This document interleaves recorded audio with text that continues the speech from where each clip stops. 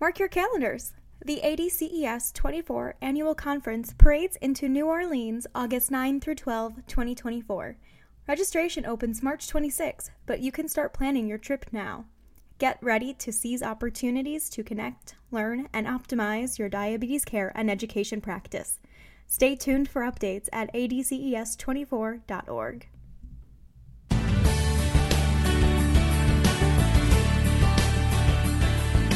Hello, and welcome to ADCES's podcast, The Huddle, Conversations with the Diabetes Care Team. In each episode, we speak with guests from across the diabetes care space to bring you perspectives, issues, and updates that elevate your role, inform your practice, and ignite your passion. I'm Kirsten Yale, Research Manager at the Association of Diabetes Care and Education Specialists. Today, we're exploring faith-based settings and how you can cross cultural boundaries to serve vulnerable populations. We've got Diana Malkin-Washeim with us today to talk about her DSMES project offered through a mosque. Diana, welcome to the Huddle. How are you? It's so good to be here. Well, we are so happy to have you. And, me especially, because I've so enjoyed getting to know you and your team over this past year on the Reaching Out for Better Health program. You are one of our awardees, which is why you're here talking to us today. And just to give a little background to our listeners, the Reaching Out for Better Health projects that ADCES funded were really about funding innovative projects to 3 sites in 2019 to reach vulnerable populations with DSMES. So you are one of the people we funded. We were so excited about your program. But before we jump into that, I would love for our audience to get to hear about you and your background and how you ended up in the Bronx. It was a natural journey. In another life, I was a Peace Corps volunteer. So I did my volunteer or my service down in the Dominican Republic. So here I am in the Bronx, and I don't really have to take the JetBlue Airlines to the DR because everybody's here in the Bronx. So it's really great to be here. So as a Peace Corps volunteer, again, I was a nutritionist down there. And then from there, I came back into the country and I did my master's. And then I was working for Helen Keller International. So I was working with people in the vitamin A arena, and I was backstopping Indonesia, so that area part of the world. So I traveled over there and did some evaluation of programs of deficiency of vitamin A and soliciting from the WHO for vitamin A capsules. As a Peace Corps volunteer, that lends itself to incredible training for reaching vulnerable populations. I'm not sure. I think it'd be an interesting question to find out how many diabetes care and education specialists actually have that kind of background. But did that drive you at all in your career early on being in the Peace Corps? I think so. Anyone who's a returned Peace Corps volunteer, I think it stays with you for the rest of your life because there are very specific goals when you're a volunteer. I've always been in service all my life, so that was just a supplement. I've always wanted to be living abroad, and that just gave me the tools to do it because I was able to live overseas and somebody paid me to do what I love to do. So yeah, and then, after working for Helen Keller International and just getting my master's at NYU, I was doing other community health work. I also worked with Cornell Cooperative Extension, and then I also worked as a clinical manager for Animus, is no longer in business, with J&J. And then from there, I was hired to run a diabetes program. So I started this diabetes program where we are right now here in the Bronx back in 2010. So it was just me. And then I now have a staff of 5 or 6, still looking to hire some more. Since 2011, we've been accredited. So very proud of my team. And then when I saw the opportunity to receive some money to expand some more community nutrition work, working with the mosque out in the community, which is only about 5 or 10 minutes from the hospital, I just jumped on it because it was a great opportunity to do some training the trainer model. What I've learned about you and your team and just what you've talked about today is this broad experience of nonprofits, academia, industry, health systems, and you and your team really know how to work in many different systems. But I think the most interesting thing and the most fun part about has been learning along with you guys as you've started working with this Muslim population in the Bronx. So can you tell us a little bit about your project? Yeah, so Again, anything on paper, you have to be prepared for the unexpected. So this project, we actually did what we said we were going to do on paper. And then, of course, there's always bumps in the road.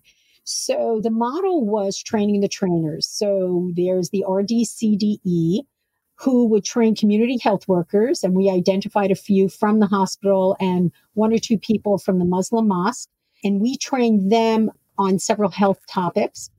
And from there, the community health workers was training the group members from the mosque once a month. So we would train the community health workers. We gave them all the tools that they needed, whether it was a slide deck, whether it was just verbal support. And we would go in there and we would cater the food. And we had to use the caterer from the Muslim mosque. Otherwise, that was a no-no. And we learned that rather quickly. So when they did that education every month, and the topic was it was different every month, we tried to do a pre and post knowledge assessment. So that was really interesting. One of the things we also did was we went there every month to observe, but the observation turned into being a Q&A from the group members. So the community members would start educating, but they had all these questions that the community health workers couldn't answer, and we tried to anticipate the questions that they would receive prior to the monthly education. But again, we couldn't anticipate all the questions. So we ended up answering a lot of the questions when the community members were educating. And along with education, we were collecting data. We were collecting A1C. So we also had an A1C machine. We tried to do a blood pressure, but that didn't happen. And we did weight. So we had a BMI, and we also had a baseline for our A1C, and we had at the end some blood sugars. Yep. I think the training the trainers, and especially training the trainers in this faith-based setting, was really the sustainability piece of your project. But why did you choose a faith-based setting for this? Because one of the things that we were not doing as part of our diabetes self-management education program is really reaching out into the community. So that was one thing. And then we decided to do a faith-based organization. And it turned out that one of the community health workers was an imam, which is a spiritual leader. So we had a connection to the Muslim mosque. And I thought like, wow, this is a great in, because you needed someone who was part of that faith, who knew them, who was well respected by the group members. And he basically introduced us to the elders. In fact, we had to be interviewed probably several times in order for we actually to go into the Muslim mosque. We had to answer a lot of questions because there was a lot of skepticism. There was a little bit of distrust of the medical system. I believe historically they've been used. And that's one thing I'm very cognizant of. Public Health 101 is if you're going to do some screening, you have to follow up. And also, you don't want to go into a population and not do anything about it. In other words, you're collecting information, you're, receiving without giving back. So you brought up a really good point about sustainability. In our last advisory meeting, that concept came up, and the imam, the community health worker, is so energized. He said he wants to continue this. Now, we're not going to go back, but the fact that he wants to continue the education and continue supporting his group members, and as a spiritual leader, that is part of his role. So we said, absolutely, and we will always support you, whether it's materials, whether it's just information. So Diana, can we go back for a minute? You said something that really resonated with me when you were talking about the mosque actually had questions for you and your group. And I think it's really important to think about communication. We always, I think it's just this natural human function to go in and say, okay, I've got this research project and I'm going to go in and I'm just going to tell people what I want them to do. But that's not how you gain trust. And again, the communication goes two ways. So I'm curious, what kind of questions did the mosque have for you? Prior to us coming in doing the education? Right, exactly. Yeah, so that was really critical. In fact, when we were asked to come in the first time and even the second time, I always was under the impression it was going to be a small, little, intimate conversation with maybe 4 or 5, maybe 6, 8 people. This was maybe 75 people. Okay, now not everybody was an elder and not everybody was speaking. So it was just a few, even though everyone had the opportunity to ask questions. So some of the questions was, What was the blood samples for? What are you going to do with the information? Is it going to be anonymous? Are you going to take our names? A lot of it is, what are you going to do with the information, and especially about publishing? Mhm. So we were very clear about everything was de-identified, and we weren't going to use anyone's name. In fact, we used cell numbers to identify each person, and we tried to use numbers that were attached to maybe the consent forms or the demographic form, or, the same number, but it turned out the cell numbers was better because everyone, knew their cell number. I think the questions were really, what are you going to do with the information? So really, it was a privacy issue, and you were able to gain enough trust that they believed you, and then they were really interested in the goals of the program, right? They were interested in the education, but they were nervous. Mm-hmm. And then there were questions about money and just the medical system, like they received bills, that they shouldn't have received bills, things that were not even associated with the project. One of the benefit was I brought one of my primary care physicians, who's also from one of the countries that many of the members are from.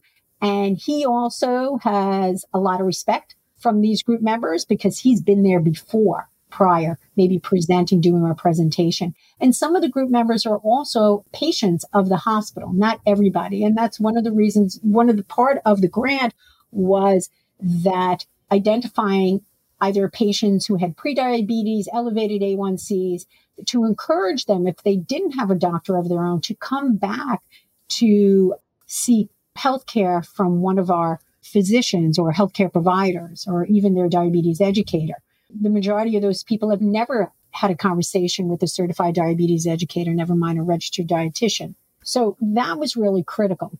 And I really liked that.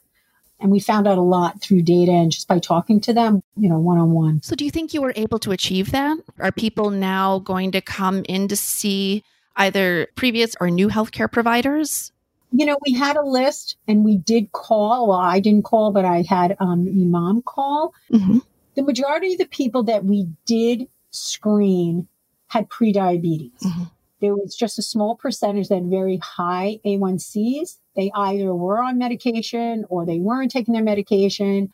They did have a doctor. They haven't seen a doctor. And then there was a very small percentage who had extremely high A1Cs that didn't want to be part of this QI research, the quality improvement research, or didn't want to be a part of it, was very curious about their blood sugars.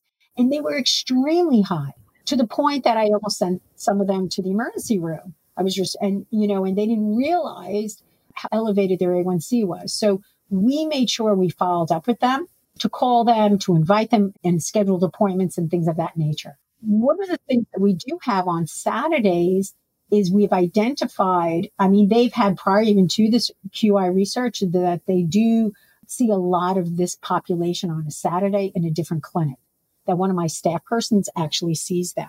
So that's been going on for a while. The fact that we did this research there, I think that they were very proud of being part of this. Has anything really changed? I don't know, because I think there was still a language barrier. Because when we were doing the pre and post knowledge, they did it as groups. It wasn't an individual. You know what I'm saying? Yeah. And what I would say is, Diana, what's changed is maybe not the particular outcomes for people with diabetes or prediabetes right now, but what's changed is our perception and our understanding, and what you're sharing right now with this, really huge, broad population, of how to access a population that really needs you. Can I just take a quick turn, because I want to talk, some of the most interesting parts about your project this whole past year have been the major challenges. And the one thing that you said to me last year that has just stuck with me, and I share it all the time with people, where you said one of your major learnings was culture overrides behavior. And I think that was weaved through many of the challenges you encountered. Can you share with us those challenges? I would think it would be great for our listeners to hear about that. Yeah. I think, it goes back to something really simple that, I teach my students, I tell my interns, is that you really need to know your target audience. You need to know who's sitting in front of you. You need to understand their culture and have that level of, it's beyond empathy, really asking some questions that are not too sensitive, but sensitive at the same time. So, I think culture really plays into biases, personal biases, what you think that you may be pleasantly surprised that, there was so many aha moments.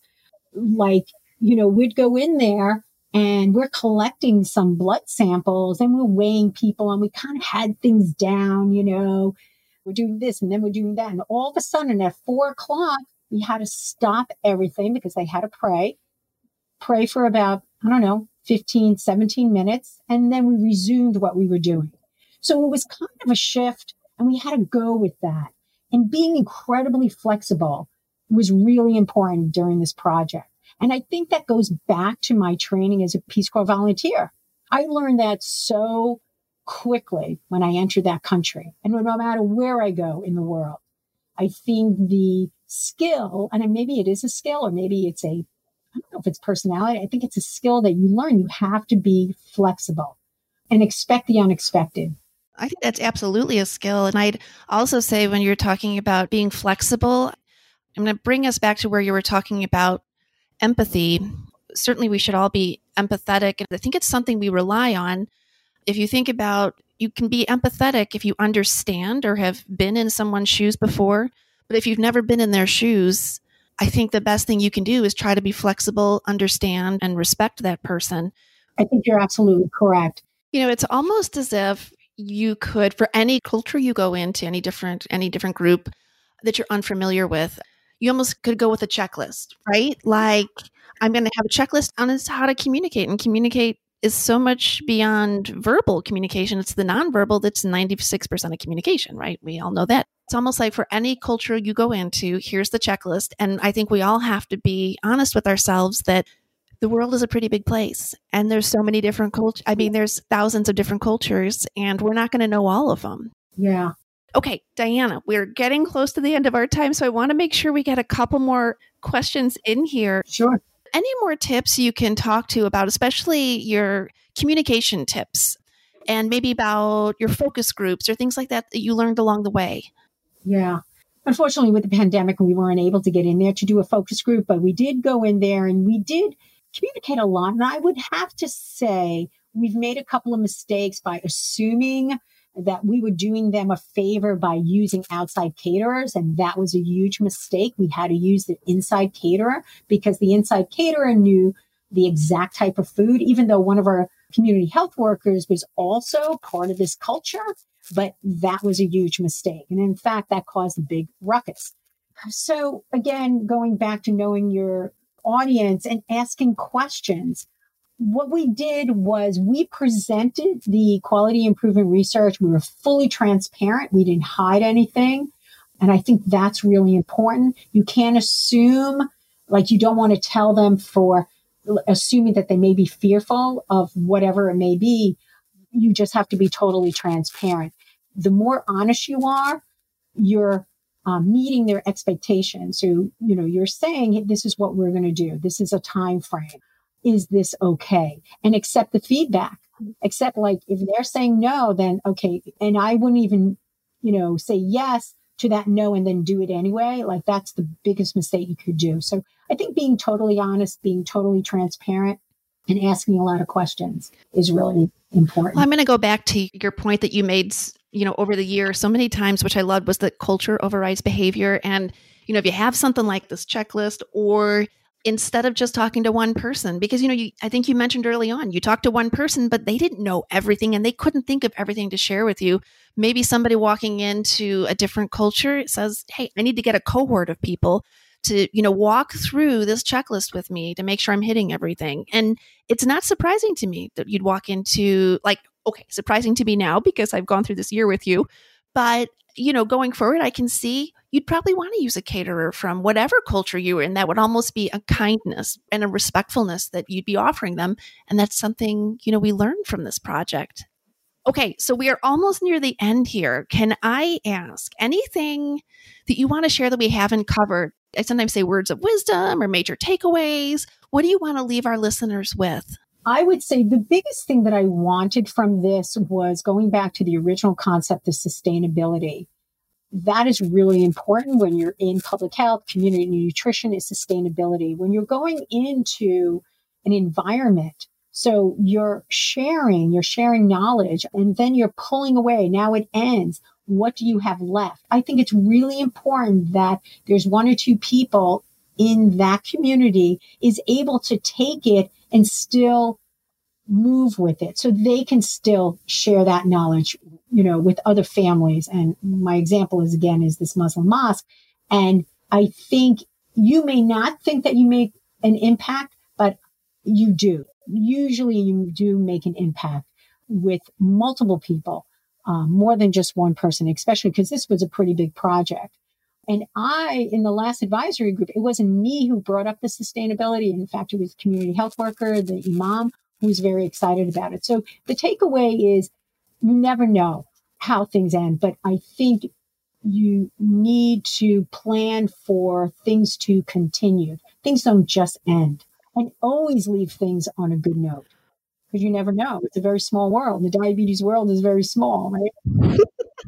It is. It is. Well, I will tell you, the sustainability piece of your program was probably one of the biggest points and one of the reasons the ADCES funded it. And we know, because we know you and your program, that those people, the community health workers that are now trained, we know that they can always come back and ask you guys questions. And that's also the sustainability piece too, that you've built relationships that are going to be lasting. So Diana, thank you so much. I just want to say one thing, Val. I know I'm running out of time, but because of this, and word did get out, there's another faith-based organization that really wants to get involved and spoke to the primary care physician who I work very closely with. So the plan is to go into that faith-based organization. And I think we may do things a little bit differently, where I think we're going to put a little bit more responsibility onto the community health workers. So I'm really excited about that. There you go. That's sustainability right there, because the program's growing and you're expanding and word of mouth happened. And so there you go. It's just a different kind of sustainability, but it's happening and it's exciting. Yeah. So thank you, Diana, so much for joining us. And hey, maybe in another year, when you have your new program going, new people trained, we would love to hear from you again. Oh, thank you. Thank you so much for the funding and the support. And you guys are great. It's been a lot of fun. We'll talk soon. All right. Take care. Thank you for listening to this week's episode of The Huddle, Conversations with the Diabetes Care Team. Today we heard from Diana Malkin-Washeim about the challenges of working in a faith-based setting and across cultural boundaries. We learned that working in community settings can be an effective tool in reaching vulnerable populations. Look at challenges through the eyes of those you are serving and ask questions as you progress. Remember that culture overrides behavior, so be flexible, understanding, and sensitive to the beliefs and customs of participants. And remember that sustainability is key. Look for ways participants can stay engaged once you are gone. For additional guidance on cross-cultural competency and faith-based settings, visit diabeteseducator.org/cultural competency. The information in this podcast is for informational purposes only and may not be appropriate or applicable for your individual circumstances. This podcast does not provide medical or professional advice and is not a substitute for consultation with a healthcare professional. Please consult your healthcare professional for any medical questions.